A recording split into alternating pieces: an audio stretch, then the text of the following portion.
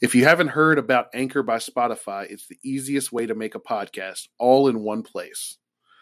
They have tools that allow you to record and edit your podcast right from your phone or computer. When hosting on Anchor, you can distribute your podcast on listening platforms like Spotify, Apple Podcast, and more. It's everything you need to make a podcast. And best of all, Anchor is totally free. So download the Anchor app on Apple or Android or go to anchor.fm to get started. That's ANCHOR.FM. Now back to the good part.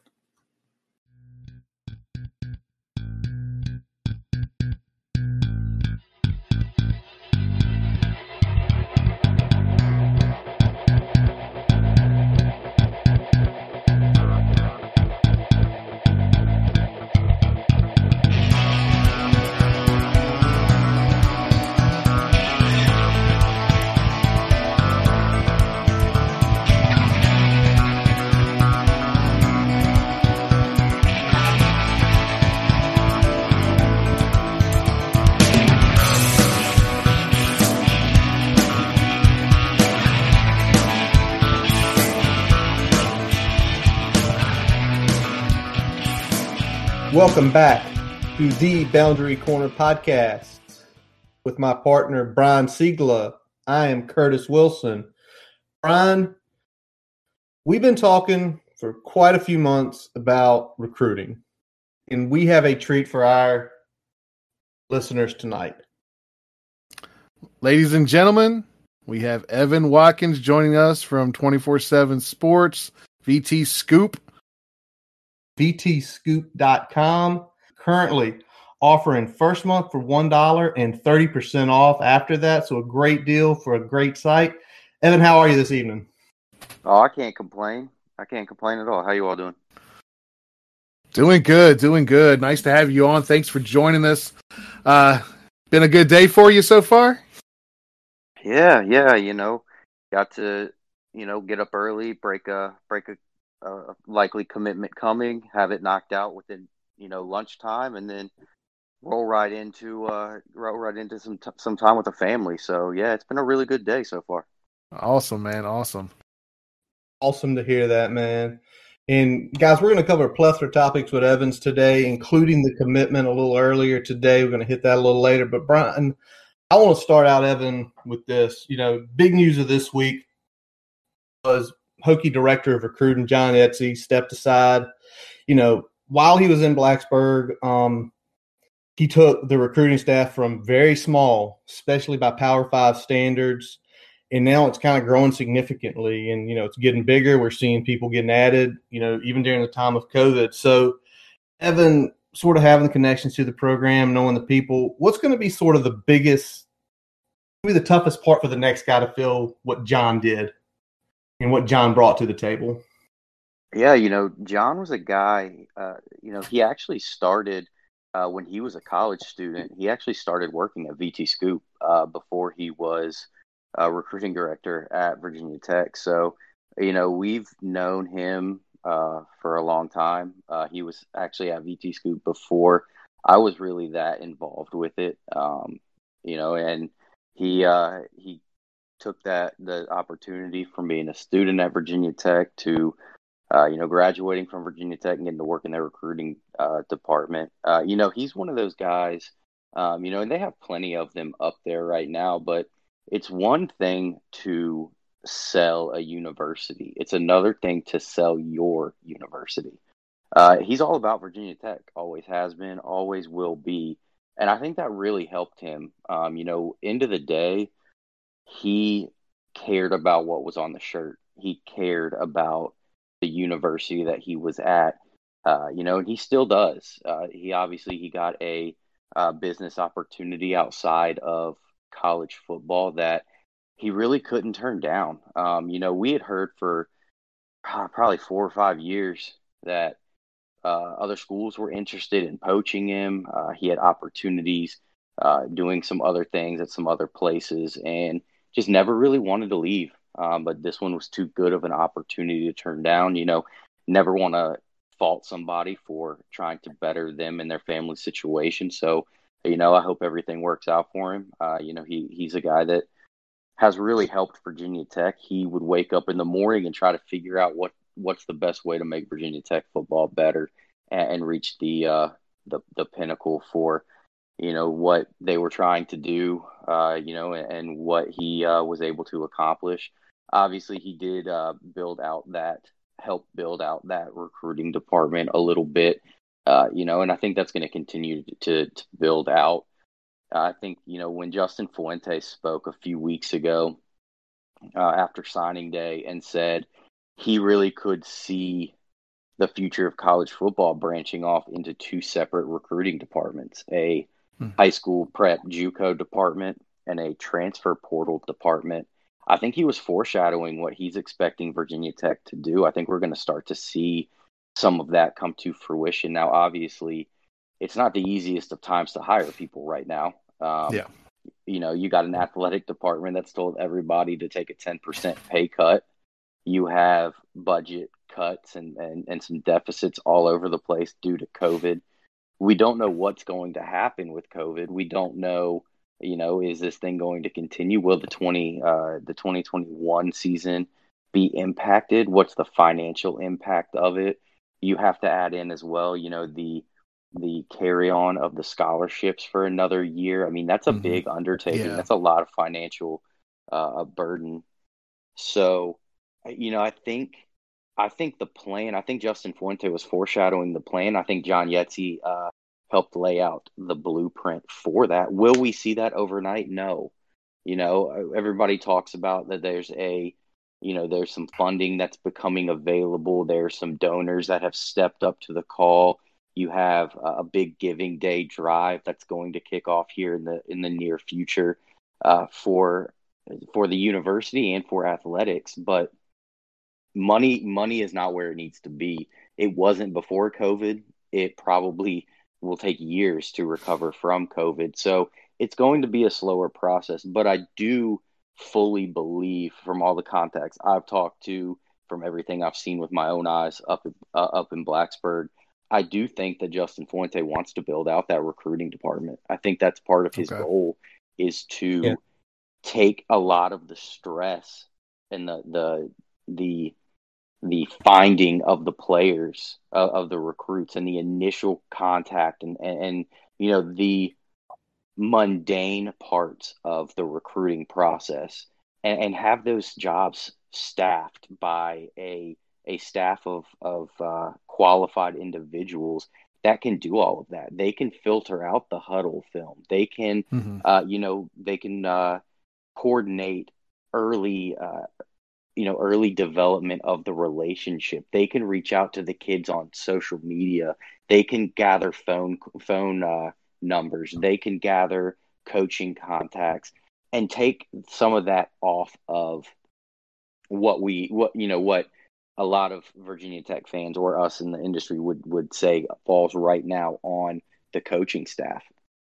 There's a decent group of recruiting staff up there in Blacksburg right now. I don't want to say that there's not, but when you compare, 5 to 6 guys with Clemson having 20 plus, with North Carolina having 20 plus, with Alabama having ungodly amounts of people that filter out recruiting information before it even touches the coaches' desks. Absolutely. You can see that it is clearly not an even playing field.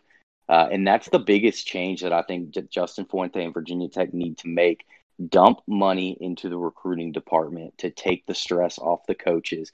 Let some qualified, smart individuals that understand the recruiting process and understand the evaluation process get in there and be the filtration system. And I think that's only going to help grow Virginia Tech football, their recruiting, their on the field and off the field results. And that would be my first step. And I think we are, like I said, I think we're at a little bit of the precipice of seeing that. I think it is going to happen, but COVID and some other things that have thrown a wrench in outside of Justin Fuente and Whit Babcock's hands have kind of slowed things down just a bit. Sure. And I like how you itemize kind of what those aspects of the recruiting roles could be, because I feel like a lot of people don't necessarily understand those nuances and those small little things, that taking that off the plate of someone else and giving that to a qualified person that knows what they're doing, that's what they do every day when they come into work, how much that could better the situation we have, and how that's pretty much the standard across most of these Power Five opponents that we're playing. So, yeah, I like that you were able to hit on that, because that I think is kind of a big piece of the puzzle that I don't think a lot of people talk about enough. Yeah, and when you look at recruiting, it's not a 9 to 5 job. Even college football coaching has an off season. There's an off period. There's a time when you can take a little bit of a break from the day to day. You can't do that with recruiting. With recruiting, it is 365 days a year. It is 24 hours a day. You have kids that, when you are recruiting a guy like DJ Harvey, now you're across the country. So now you're different time zones.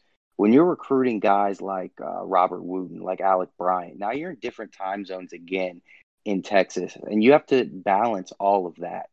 Now there are, obviously there are time periods where you cannot talk directly with recruits, or you can't talk to them face to face and things like that. And that's a bit of a break, but you still are talking with their coaches. You're still talking with their trainers. You're still, gathering information on recruits. And then you have to add in, let's say you're going to sign 25 players in a year. If you're not Stanford, if you're not Clemson, and maybe some of these other very selective schools, we're going to say that you're going to throw out 230 offers. Now, those 230 offers, you can say probably 50 of those to 75 of those, they're completely out of reach for you. These are guys that have no interest in Virginia Tech.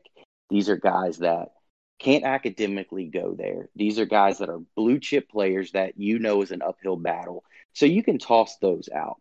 But you're still looking, 150, 180 guys that you are recruiting for just that year. Then you multiply that by 4. That's how many kids you have to build relationships with on an average. That's how many coaches, that's how many parents.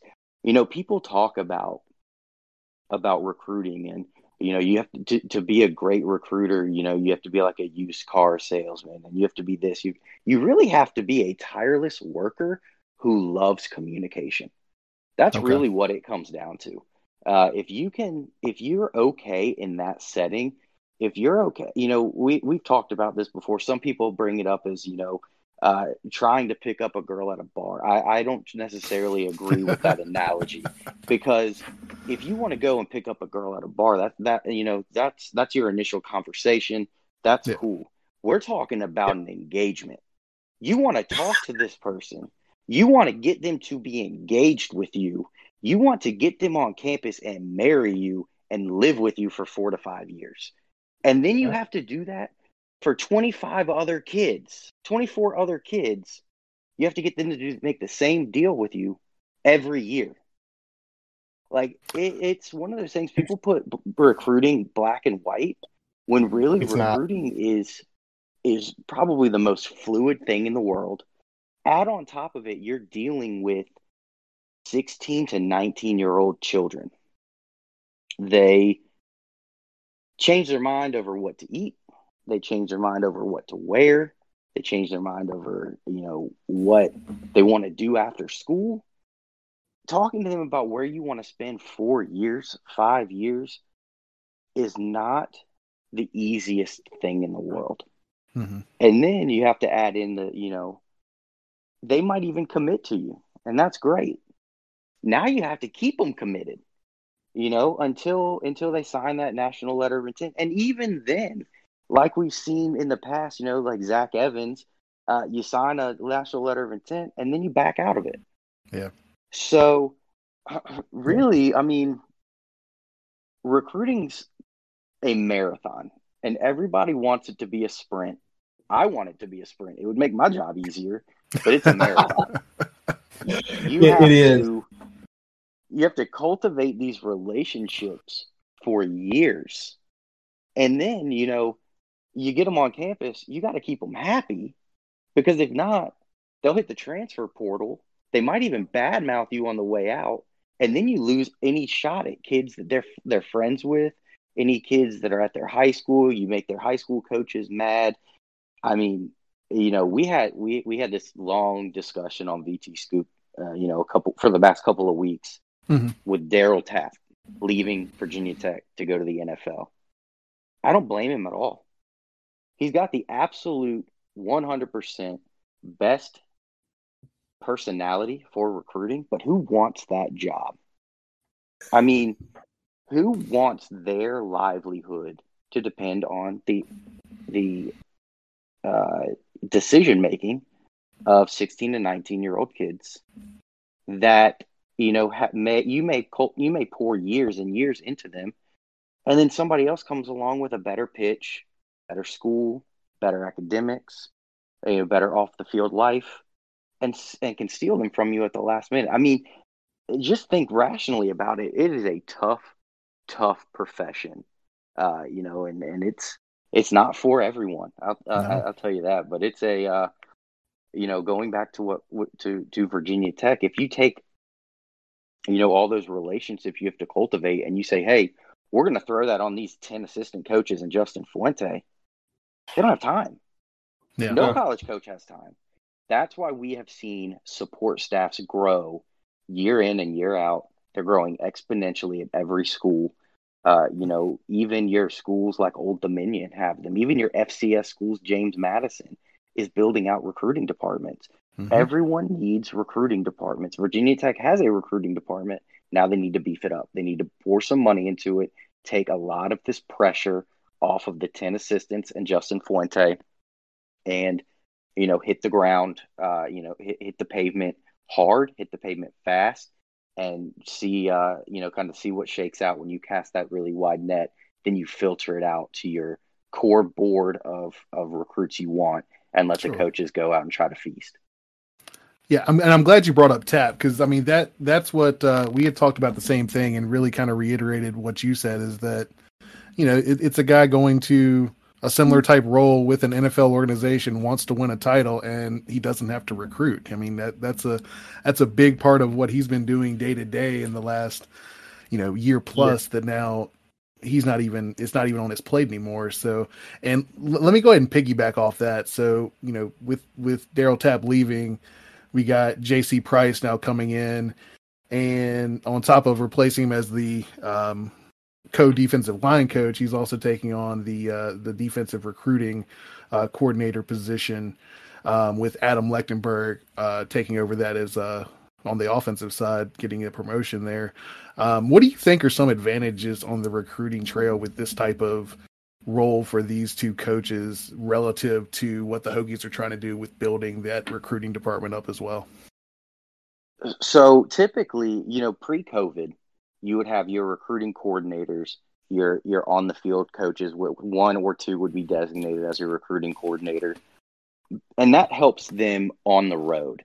It doesn't necessarily help them when they're back in the offices in the war room building out the board and doing all of that. That helps them on the road, coordinating a lot of the stuff. But when you talk about like a recruiting director, recruiting coordinator, essentially right now under COVID rules, they're kind of the same thing, because support staff is allowed to contact recruits, over the phone, on social media, things like that. And coaches aren't allowed to go out on the road. So there's not really that big of a difference. And to me, nothing really is going to change. Adam Lechtenberg behind the scenes has been a phenomenal hire, in my opinion, when it comes to recruiting. He's a guy that's got a lot of contacts, and he's a guy that is a tireless worker.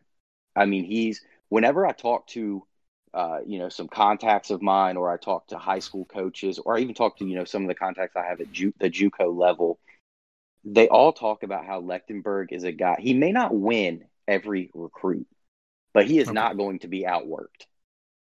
So, and I want to make sure that people understand that that's not me saying he's going to go out and land every person on his board. Yeah. That's me saying he is going to work as hard as humanly possible to give Virginia Tech the best chance to land that person. Now, there might be somebody out there that can offer more. There might be schools that can offer national championship, possibilities, road to the NFL, things like that. That Virginia Tech does, may not be able to offer at that position.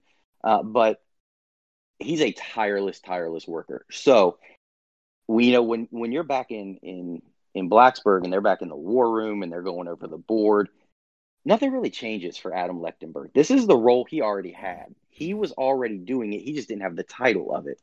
Okay. The title was kind of a pat on the back. Thanks for all the recruiting help that you do. Thanks for everything that you've done under Justin Fuente. Resume builder. Here's your title.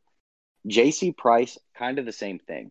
I've met J.C. Price a few times when he would come to Virginia Tech for summer camps. When they would always invite Marshall to come in and evaluate some kids as well. He was always there. Really, really an energetic guy. My big question when they were replacing Tapp was, I think J.C. Price is a great fit. I think he's 100% the right guy to step into that role. But would he want to split duties? I thought that was going to be a hang up. Not everyone wants to share duties. When you get that job, at the school you went to, and you want to kind of be the guy, you want to be the guy. You don't really want to split that role amongst somebody else. So I think this was a great way for Virginia Tech to entice him and say, hey, you might be the assistant D-line coach, but we want you to oversee all of our defensive recruiting. And unofficially, what I had heard was this was kind of what Justin Hamilton was doing. He didn't have the title of it, but Justin Hamilton had a major say in all of the defensive recruiting. Makes sense. The D coordinator should sign off. What this does is take a little bit off of his plate and allow him to spend a little bit more time on focusing on being the defensive coordinator. So, when it comes to, breaking it down to like the brass tacks of it, is there going to be a major return on investment by labeling these two guys recruiting coordinators, offensive and defensive? Not that we will see immediately. What I do think it does is furthers that foundation that I talked about earlier, that, I think, let's say that the recruiting department does start to split a little bit into JUCO and high school and transfer portal and all of that. Now you can take that information and you can filter that into two recruiting coordinators. You can then look at it, yes, no, and then, kind of send out the hounds to do the recruiting and oversee it. And then when you think, you go in that war room and you say, hey, we need, X number of wide receivers, X numbers of running backs, things like that. You now will have a little bit more buy-in with the 10 assistants. Now, obviously, the recruiting staff will heavily be involved there as well. But I think we're just looking at the foundation. And I've mentioned this before. I tell people all the time, don't get bogged down with titles in college football, because most of the time they're meaningless. And I don't want that to not to belittle any of the coaches or take anything away from them. Sure. But associate head coach, assistant head coach. I mean, you have a head coach. If he goes down, you have your number two. Okay? Like we don't need three guys with this name. We don't need all of these different, ins and outs and nuances of these names that may or may not coordinate with what you actually do as your job, which can then only make it murkier when you go to hire somebody. You go out to hire a director of recruiting, to replace John Yetzi. But when you look at the actual job duties of maybe what Mark Diethorn does, that might be more in line with the director of recruiting, where then you might be looking at a director of player personnel to hire, but then you have to do another title switch. It just gets kind of convoluted and it gets kind of confusing. So I never try to get bogged down into the titles, because I think a lot of those are just resume builders. and reasons to give people additional income, to give them an additional raise or a benefit. So I try not to get bogged down on that stuff, but I do think what we are seeing right now is the early foundation. It might take years, honestly, with COVID and everything and financial issues, but I think we're seeing the foundation being laid for Virginia Tech splitting out their recruiting duties, and I don't think it can hurt. I think it can only help from here. Okay, so what you're saying essentially is that we got the roles there, but the structure behind the scenes matter a whole lot more than the titles that are being thrown at these coaches at this point. Absolutely. When you get down into the titles, it's every school calls them different things. All the job duties are different, regardless of what the title is. When it comes down to support staff and it comes down to recruiting staff, there only is, there's a very defined structure for that organization, or that branch, if you will, of the football staff at any school. They all do about the same thing. Titles are all different, but when you think about what their actual job duties are day to day, I try not to get bogged down in the zeros and ones of the job title, more as what they're going to bring to the table and what they do for the university. Well, Evan, John's gone. Where do you see them going? What kind of skill sets are they going to bring in to take essentially his role, or if they retitle it director of player personnel? I mean, are they going to bring in someone off one of these larger staffs for an upgrade, or are they going to look for a more established individual? I'm not sure which direction they're going to go in yet. I do know, or I've heard that they've been doing several rounds of interviews with some different positions in the recruiting staff, because it's not just his position that's open. There are some others as well. So, when you look at what Virginia Tech has brought in on their off the field roles, for their support staff, they brought in, Jaron Winslow. You bring in Corey Fuller. You already have, Pearson Prelude off the field as well. It seems to me when they brought in, Mark Dihorn, obviously he went to Virginia Tech as well. You have a lot of Virginia Tech alumni there. And I think, like I mentioned earlier, it's a difference in selling a university and selling your university. I think they have to look for somebody that has ties to Virginia Tech. Now, that could be somebody at another school, obviously. It could be somebody that, maybe comes up through the grad assistant program that's been at Virginia Tech a few years and they want to promote. But, I think it's going to be somebody, I think it needs to be people with ties to Blacksburg and to Virginia Tech. I think that there is something special about Blacksburg, but I think that there's something that makes it there's something skewed about it for some people. Some people don't like it. Some people love it. And I think if you can have somebody that has lived it and somebody that has been immersed in it from a student aspect, maybe even not even a student aspect, but growing up, going into the Lane Stadium and going to the games and things like that, I think that you can sell it a little bit better. And I think if you're Virginia Tech, I think that's where you kind of hone in on, you have the history of brothers, you have, a solid history of walk-ons, you have this family environment you've built this brand on, from Frank Beamer and carried on to Justin Fuente. And I think you have to fully lean in on that. If you bring in somebody off the streets, they might have a lot of really good ideas. You might bring in somebody from Alabama and they've got great ideas on how to do this, but financially it may not be possible, or within the constraints of Blacksburg, it may not be possible, or within the AD structure, it may not be possible. So I think finding somebody that understands, Southwest Virginia, understands the state of Virginia, the importance of recruiting this state, has connections, throughout the state, not just the hotbeds, but be able to cultivate relationships throughout the state. That's where I'm looking. I'm looking for somebody that can sell Virginia Tech for what it is, and has those connections to try and help keep people from the state of Virginia keep them from leaving, and convince them to look at what's going on in Blacksburg. Okay. It's like selling a product that you've used versus selling a product that you're just getting paid to sell. Absolutely. I mean, it's everybody always says, when you walk into a high school, it matters what's on your shirt. But it really matters if you believe what's on your shirt. That's the big thing. If you can believe in it, you can sell it really, really well.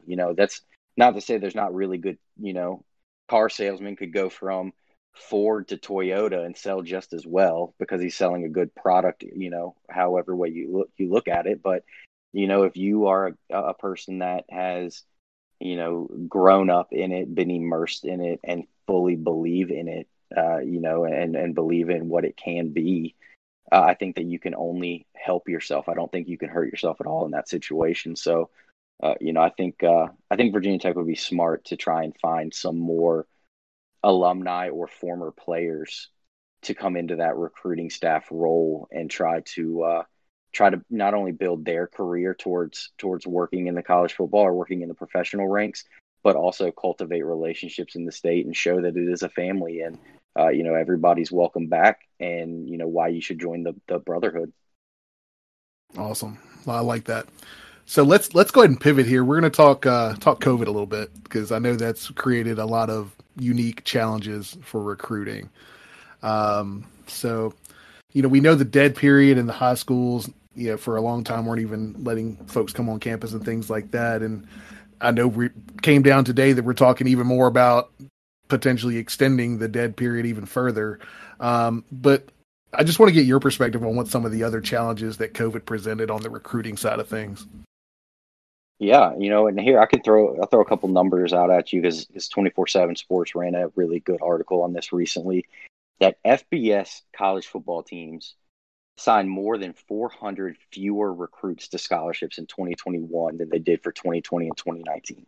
Holy cow. So that is fairly eye-opening, I would say. Now, 2022 might be worse. And that's where things can start to get a little scary. But we'll start with 2021. So when you're in 2021, when you're trying to recruit 2021 and COVID hits, if you were not one of the top, we'll estimate, we'll round to 400. If you are not one of the top 400 players in the country, your rankings may not matter kind of at all, to be honest, because the big ranking periods for you outside that top 400 would be junior film eval, spring workouts, summer camps, senior season. Now you look at players in the state of Virginia. They had their junior season. They had no spring football, no spring workouts at all. You have no summer camps at all. You have no senior season before signing day. 3 out of the 4 ranking opportunities you had are gone. Now, that also means 3 out of the 4 major scholarship opportunities you had are now gone as well. So you not only could be somebody that falls through the cracks, you are also somebody that, even if a school takes a chance on you, that school is taking a major risk by offering you a scholarship if you haven't played football in a year. They haven't seen you. They haven't seen you on campus to see, are you really 6'4" or are you 6'1"? Are you really 220 pounds? Are you really 180 pounds? They can't get you at a camp to say you ran a 4.4 and we clocked you at a 4.9. So you're taking a major risk by offering those scholarships. Now, on top of that, what you have to balance out, and a lot of college coaches did balance this out, is, do we take that risk on a borderline recruit? We're not talking the 5-star. We're talking the mid 3-star guy that may or may not pan out. Or do we hit the transfer portal? Because the transfer portal has, a lot of talent in it. of guys who have verified heights and weights, have verified game film for most of them, or at least college practice film. And these are guys that won't tie up a scholarship for 5 years if they don't pan out. These are guys that you could tie up a scholarship for 1, 2, 3 years. And then when all of this maybe starts to normalize, then you go back and you backfill that position. You back recruit that number. So, when you look at it throughout that way, if you are not a top of the board guy for most schools, you ran the risk of not having an opportunity to play at the level you wanted to play at. You may have to drop down a level, or you maybe didn't get a chance to sign with anybody yet, because even when you think of dropping down a level, some of those schools, Texas State is a great example. I know they're not regional to us, but they're a great example that they looked at this year and said, they kind of just said, screw it. Took zero. We can't. They took no we recruits. took zero. They took zero high school kids and only recruited the transfer portal. But you know what that does also for them that some people may not even think of when they hear that. They think that's ridiculous. But what they did is they just postponed a year, because what we're looking at now, looking at that with 2021, COVID aside, let's say COVID ends today and life goes back to normal and the dead period ends and everything's good. The NCAA extended scholarship limits for the 2021 season for players to hold over. Seniors can get a chance to play again, down to freshmen getting their freshman year back. Okay, that's great. So we extend that out. Theoretically, you could have 25 scholarship seniors. Most people don't. You theoretically could. Yeah. That gives you 110 scholarships theoretically for this year. But after this year, you have to be at 85 scholarships starting next year. How do you get there? I talked to one of our guys in the industry today, one of our national guys with 24/7 Sports, and I told him, I said, I think it's crazy. The NCAA needs to do something. In my opinion, they need to extend it, not as far, but extend it a little bit. And I was like, Virginia Tech, for example, I ran an article 2 weeks ago. Mm-hmm. Virginia Tech has roughly 8 scholarships open right now for 2022. Now, that will obviously expand. We all know that 8 is going to grow 15, 17, maybe even up to 20 with attrition and transfer portal and things like that. But just for today, about 8. And he said, there are teams out there right now that are negative. There are teams out there right now that have to lose players on scholarship today to sign anyone in 2022. So, when we look at this and we say, oh, they signed 400 less people this year in 2021 due to COVID, and that's terrible. I could see it exponentially larger in 2022 because college programs don't have the space. Yeah. So one of two things will have to happen. You are going to have to see massive attrition, and nobody likes to talk about attrition. Attrition isn't always bad. Players entering the portal is not always bad. I think, Virginia Tech fans in particular, especially what has happened over the last few years and some of the guys leaving, think people leaving the transfer portal is a major problem. But you have to look at it multiple ways. Some people leave the transfer portal because they're unhappy. Some people leave the transfer portal because they want more playing time or a better opportunity. Some people leave the transfer portal or leave by the transfer portal just simply because of academics or an off-the-field issue. Some people will leave to be closer to home. Some people, the side nobody really wants to talk about, are asked to leave. People act like that doesn't happen. That happens. People are asked to leave. Your scholarship may not be retained. If it is retained, you may not see the field. You may not play. It may be worth it for you to find an opportunity elsewhere. And a lot of that happens everywhere. Now you're going to add in on top of that, moving forward, the scholarship number crunch that every school is dealing with. We have to free up space somehow. Yeah. You're going to deal with the money of it. I heard, what is it? Every 10 scholarships is roughly $1 million. So, Wow. if you're carrying over a lot of scholarships, you're carrying over a lot of money. So some schools are saying, hey, we know the NCAA said you can carry over and go over 85 this year, but we can't afford it. So we're not doing it. So, some of those players may have to find other homes. And then we're going to add the colossal mess that I foresee coming of players entering the transfer portal, because we were a 2021 signee. We never saw the coaches face to face. We never stepped foot on campus before we signed, and we hate it here. We're in a bad situation. We're going to see that become very apparent, and I think it'll be very apparent very quickly. I wouldn't be surprised to see a lot of freshmen all over the country start to enter the portal after getting on campus and being there for a few months and realizing, maybe what I was sold in recruiting isn't reality. Maybe, I thought I was coming into this, great opportunity. I thought maybe I was going to be a guy that had a shot at early playing time, to find out that I'm fourth team on the depth chart when I get here. Maybe I'm a guy who never realized how small this campus is, or how big this campus is, or how far away from home it is. What do I do? And I have to live on campus for a year, and they tell me I can't have a car. And how do I do it? Typical college, things that you have to learn and adjust when you get there. And I think we're going to see that fairly quickly, because unjustly, the NCAA kind of forced the hand of recruits to sign sight unseen for the majority of them. And I think a lot of colleges took advantage of that and said, hey, if you don't sign with us or you don't commit to us now, you're not going to have a spot.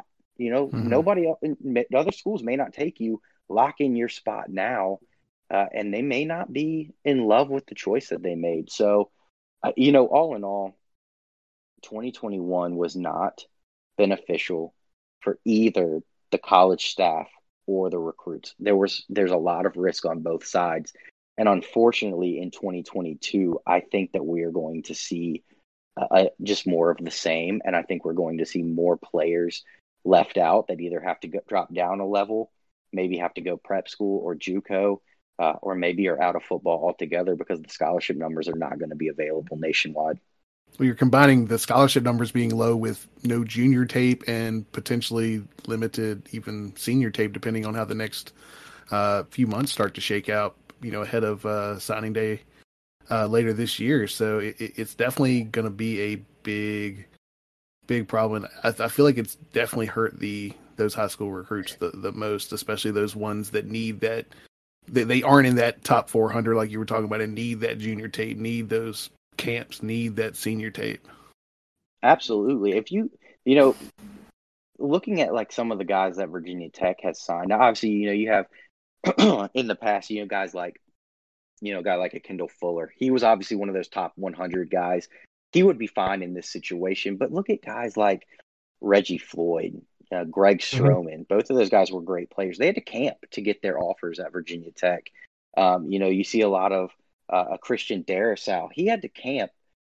He wouldn't have been okay in this situation. He was a lower ranked guy. Silas Danzy, another one, wouldn't have been okay in this situation. So you have to look at it and think, while you want to sign the majority of your class to be highly ranked guys and in that top 400, you also want to be able to develop some of these players and mine some of these players and find them at a camp setting or in a spring workout where you can go walk through their weight room and see, how strong are they? What are they doing when they don't think you're looking? How do they interact with their teammates? What, you can go into the high school and talk with their guidance counselors. You can go talk with their teachers. We don't have any of that right now. I mean, and going back to kind of what we mentioned earlier with Daryl Tapp, kind of crazy to think that Daryl Tapp was a good recruiter at Virginia Tech and never once stepped foot off campus. I mean, No, he wasn't able to. He couldn't go into high schools. He couldn't go into homes. He couldn't do any of that. I think they only had 2 official visit weekends, and then maybe they had the Midnight Madness and maybe a couple other junior days on campus. But other than that, the staffs haven't seen recruits in almost a year. They haven't seen anybody in person in almost a year. And if this thing keeps continuing out, it's so much risk that I can see a lot of college coaches saying we need to oversign in the portal and undersign at high school, and we'll figure this out and get back to recruiting high school once all of the numbers and the money shake out here in the next few years. Yeah. Let me ask you this, Evan. Just strictly from the Hokie perspective, do you think the COVID type recruiting was positive or negative compared to other P5 schools? Based on, on a lot of that information that you've been giving us in the last few minutes here. I think there are pros and cons, and that's for every school. But I think for Virginia Tech in particular, I think the Hokies do a very good job of early evaluations. So, that, and what I mean by that is I think that they have a way of evaluating kids in 9th and 10th grade and realizing these guys are going to be good football players. Now they might be 100% right, and think, hey, this guy's going to be a good football player. And every other school in the country thinks the exact same thing. And then that player becomes a good, 4 or 5-star kid, goes to Ohio State, goes to Alabama, whatever. But I think they are really, really good at that. I think Frank Beamer's staff was really good at it. I think Justin Fuente's staff is really good at it. Evaluating kids early, getting those relationships early, and just cultivating those. And you look at the guys that they signed, especially in the state of Virginia, a lot of them already had ties to the school via, maybe a brother, friends that went there, or being able to work out at camps, and kids that Virginia Tech had seen in person. Now, maybe they hadn't seen them in person this year as a senior, but they saw them in person at some point in time during their career. They know the coaches well. They trust the coaches well, the coaches and the trainers in the state. And I think that I think that this may have forced their hand a little bit. I do think that last year, the 2020 year, was an anomaly with in-state recruiting, but I think that this forced Justin Fuente and his staff to really sit down and say, hey, we can exhaust these resources in other states, but we need to exhaust our resources in Virginia because we've seen these kids and some other schools haven't. We know what these kids can be. Other schools may not. And you really need to build that in-state recruiting. So I think they took advantage of no fall football for the state of Virginia. I think they took advantage of COVID and got some of these kids in state to lock in a commitment really early and stay committed. Now, on the other, on the downside of that, well, I'll say one other positive is if they got these kids on campus, regardless of where they came from, if you visited Virginia Tech before and then COVID hits and you don't get a chance to visit Clemson, you don't get a chance to visit Ohio State, Alabama, you can maybe be able to ride off of, you saw us in person, what we have, you walked our campus, come be a Hokie, as opposed to what you've seen virtually elsewhere. Another thing that I think Virginia Tech and every school did, I think we'll see moving forward, is this fully forced adaptation of technology. Virtual visits are massive now. And I think they only make sense. You know how many times we have, written stories about players that are planning to visit for a junior day, or are planning to visit for a summer visit, or a fall game, and their ride falls through. Something happens in the last minute and they can't make it to campus. Those excuses can start getting smaller and smaller now, because you can say, hey, you didn't get to make it up on Saturday. Here's a virtual visit. We're going to do one-on-one for you and your family. You never even have to leave your house. Just give me an hour of your time. It's going to open that door up to some more things and showing off some more aspects, and you can control it a little bit more that way as well.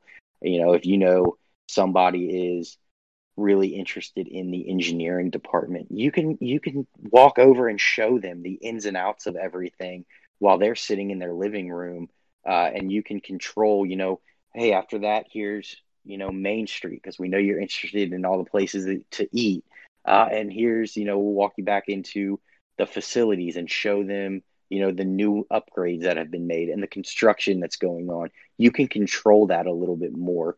When you get a kid on campus, they come in, they take their tour, they leave, they can kind of do what they want, see what they want, and all of that. If it's virtual, you basically have the full control of the narrative there. And I think, every school is adapting to that well. I think Virginia Tech did adapt to the virtual environment well over the last year. Now, obviously, the cons are you can't get kids on campus. Yeah. For Virginia Tech, I think Frank Beamer's big thing was always get them on campus and you give yourself a shot.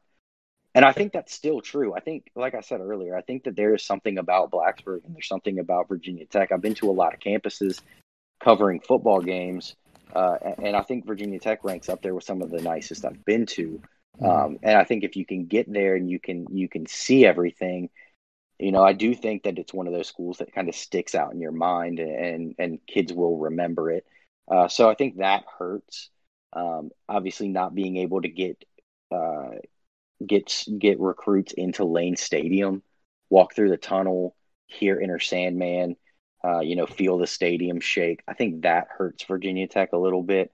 And, obviously not being able to have your coaches face to face with anybody.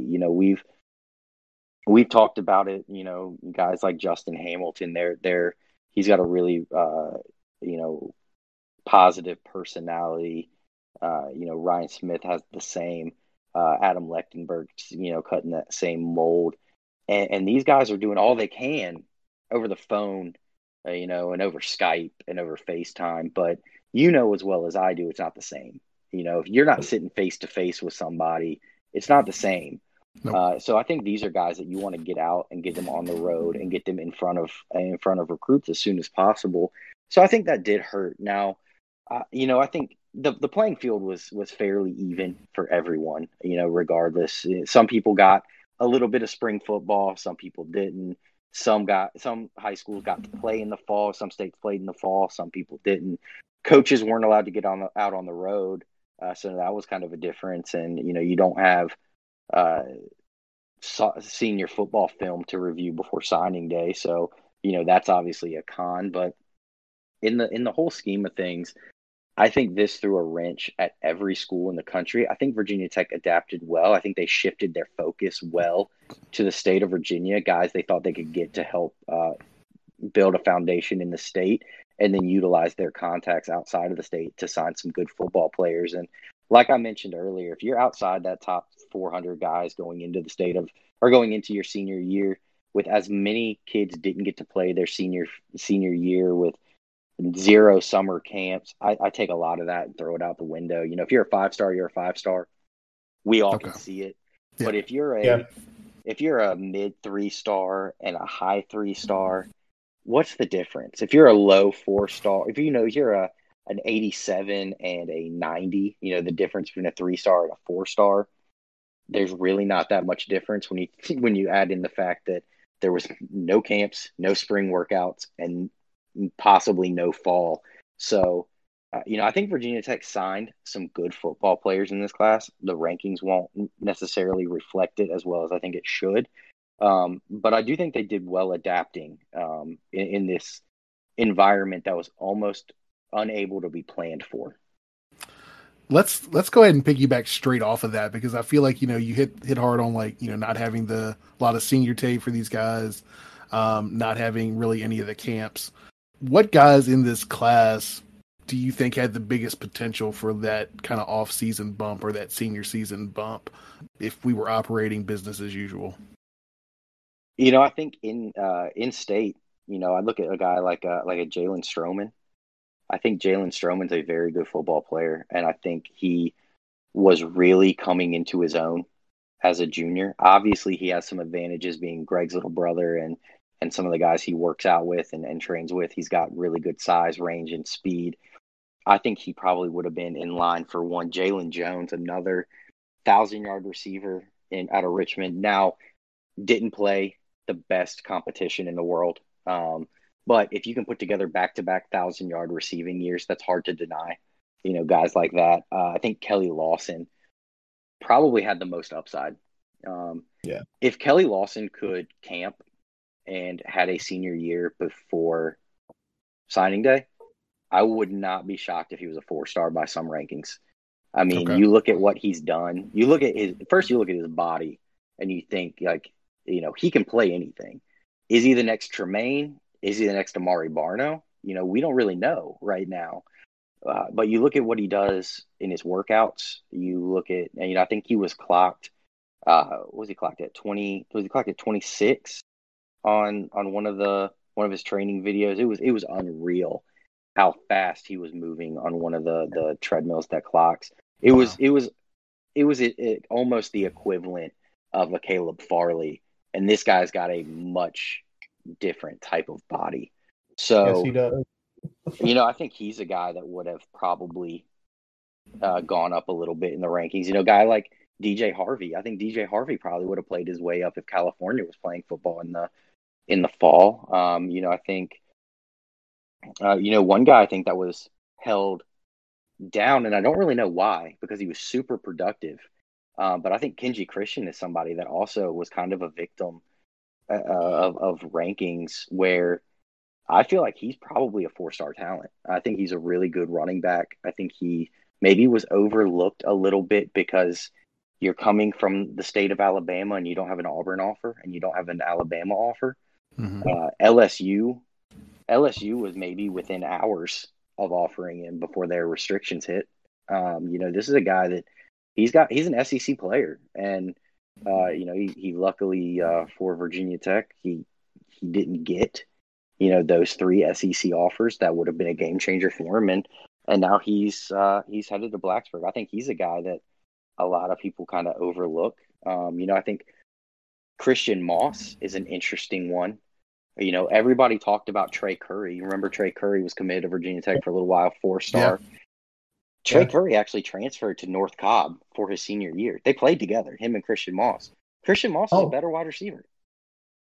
Christian Moss was the top guy at North Cobb, and he's a mid 3-star guy. He's got great size. He's got really good range, and he's just a guy that fell through the COVID cracks. So, I think when you look at it and you go through each of these players, every year I try to look at the commits, and I think who's a reach, who's a guy that I can look at right now and say I don't think they're going to play at Virginia Tech.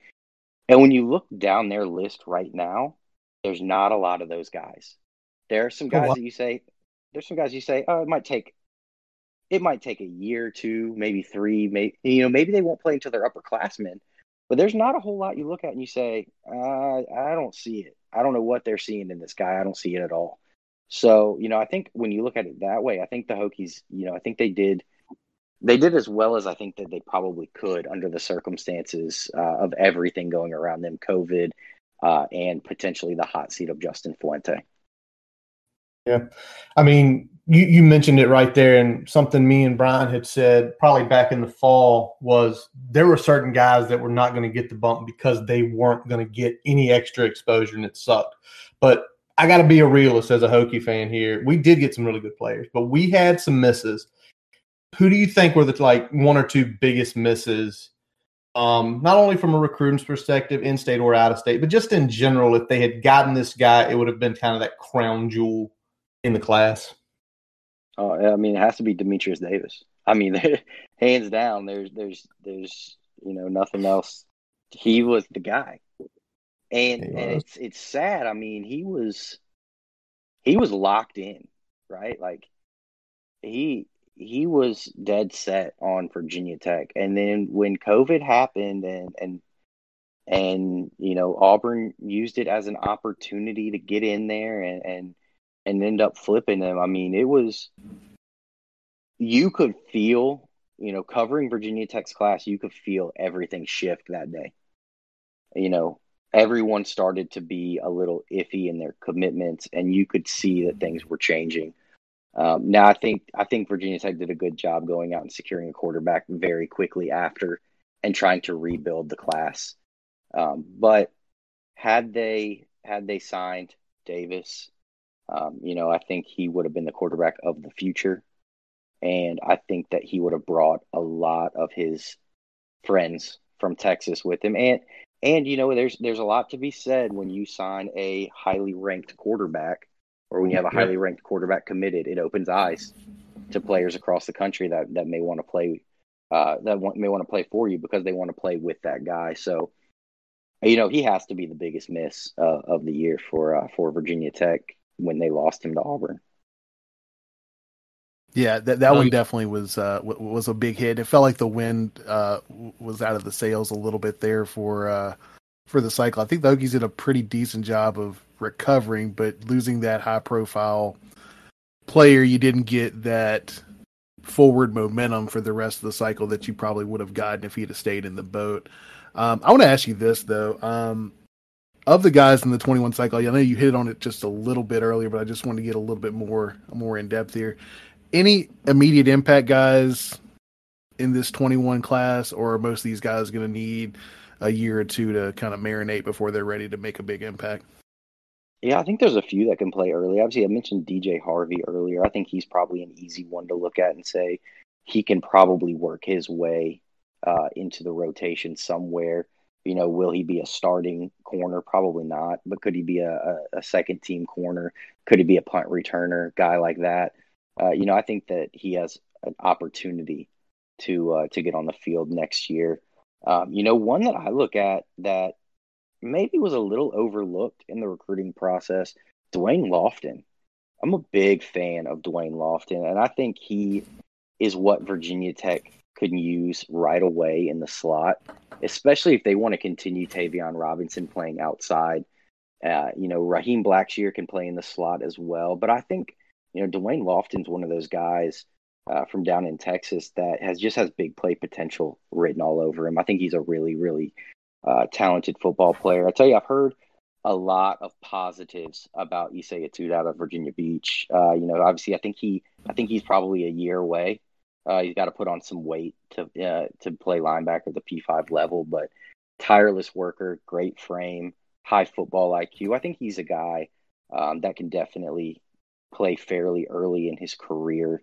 And I'm a big fan of the DNs that Virginia Tech signed. I think Matthias Carroll and Cole Nelson are going to be big time players for the Hokies in the future. I'm not sure they'll get a whole lot of reps year one. I think that they could be in that maybe a similar situation like a Robert Wooten. They get some reps here and there, but maybe not a whole lot of them. Maybe they stay under that 4-game rule for the redshirt year. But I do think that in the future, I think those are two big time players that Virginia Tech got on the D line.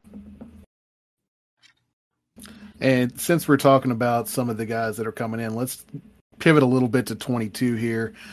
Gained a commitment with Devin Farrell today out of Atlanta. What type of player are we getting with him? I know it's still kind of early, and this one kind of came a little bit under the radar in terms of the announcement.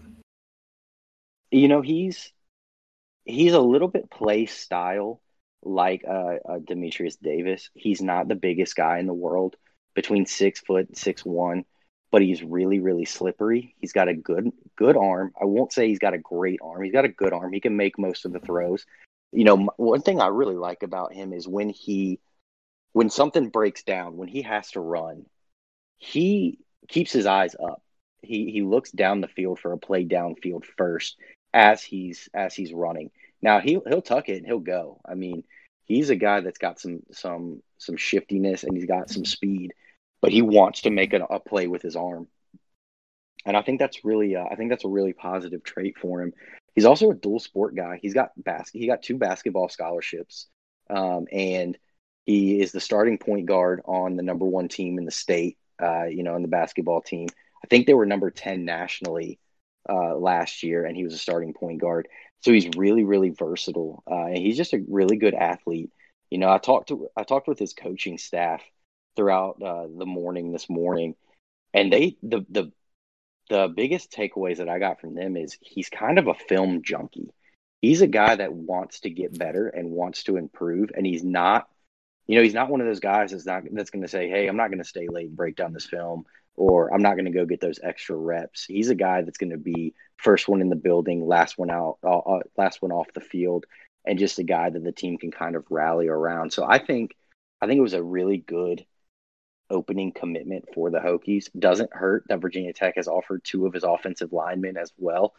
So maybe they can maybe they can try to do a package deal there. But he plays good competition down there, and he's put up some numbers.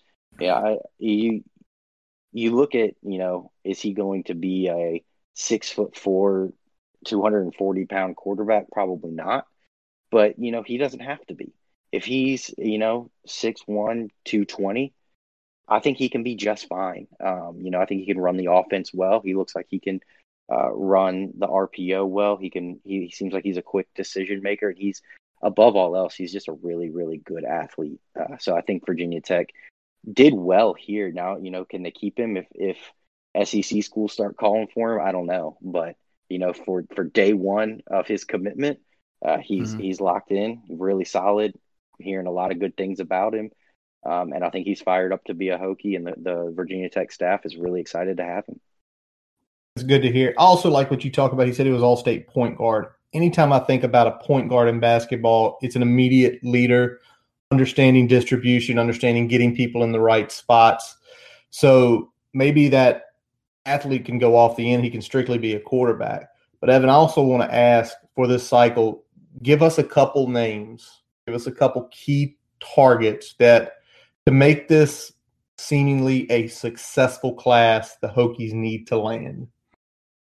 Yeah, I think Virginia Tech needs to focus completely in the state of Virginia first. There's a lot of talent in the state of Virginia right now. You can look at guys like, obviously there's Gunnar Givens out of Lord Botetourt, one of the top tackles in the country. Virginia Tech is definitely in the mix for him. You got guys like George Pettaway, Ramon Brown in the state of Virginia. I think those guys are both at least speaking with Virginia Tech and have some sort of interest in them. You look at guys like Isaiah Montgomery out of Lansdowne. He's a guy that's a moderately ranked guy, but I think he's a big time offensive tackle. Really looking at his possible projection at the next level, I think he's got a lot of talent. Bryson Jennings, dad played at Virginia Tech, played with J.C. Price. I think you don't want to overlook that connection. He's a 4-star guy out of Clover Hill. Rashad Purnell, another one of the guys from Highland Springs. Kyrie Moiston, you can get him out of Kings Fork. I think Virginia Tech can actually do really well in the state of Virginia next year. I think I forgot Sherrod Koval and Tyler Banks. I like both of them for the Hokies. They both have ties. Both seem to really like the Virginia Tech defense. And both are really, really talented football players. So, I think Virginia Tech really should take the 2021 foundation that they set in the state of Virginia and try to build upon that and really try to take advantage of an up year in talent in 2021 and try to rebuild that roster with Virginia guys. Virginia Tech has always been at their best when the roster is littered with those guys that are homegrown. So I think they should continue to try and mine this in-state talent. Absolutely. Let me ask this. We discussed it on last week's episode.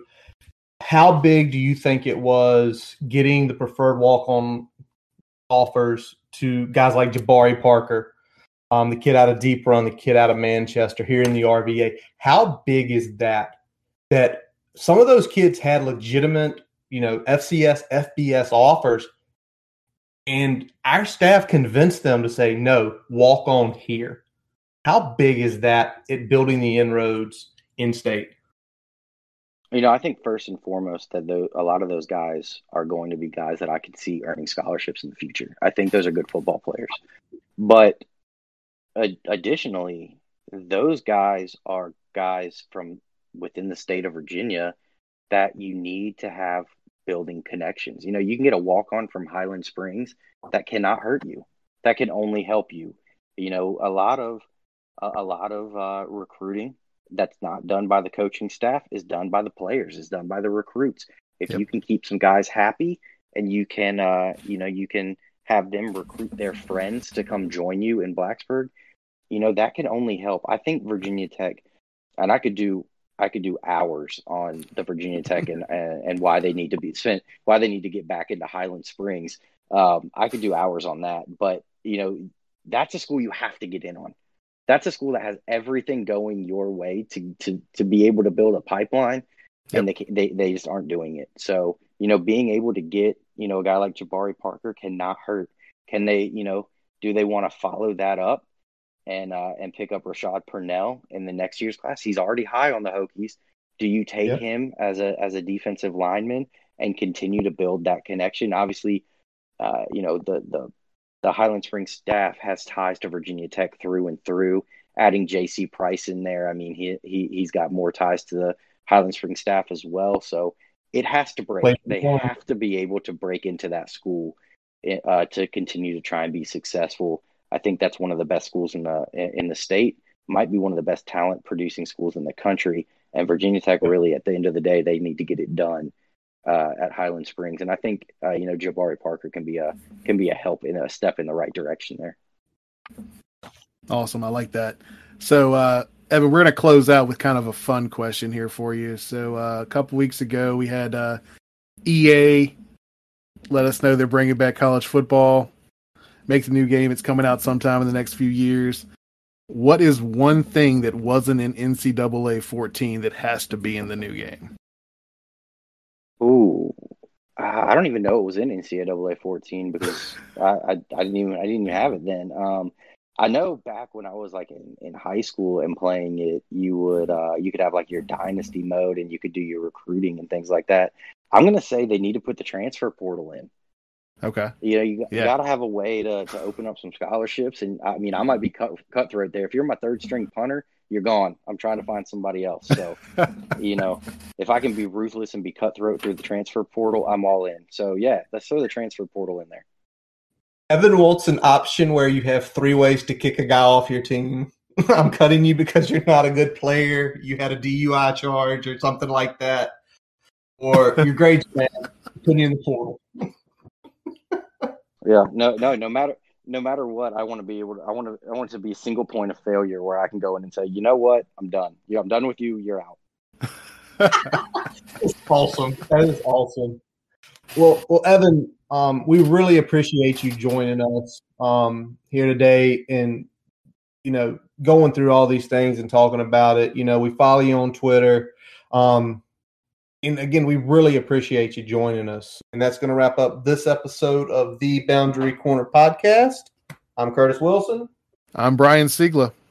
Follow us on Twitter, Facebook, and subscribe to the podcast on your favorite source, including Spotify, Amazon, and Apple Podcasts.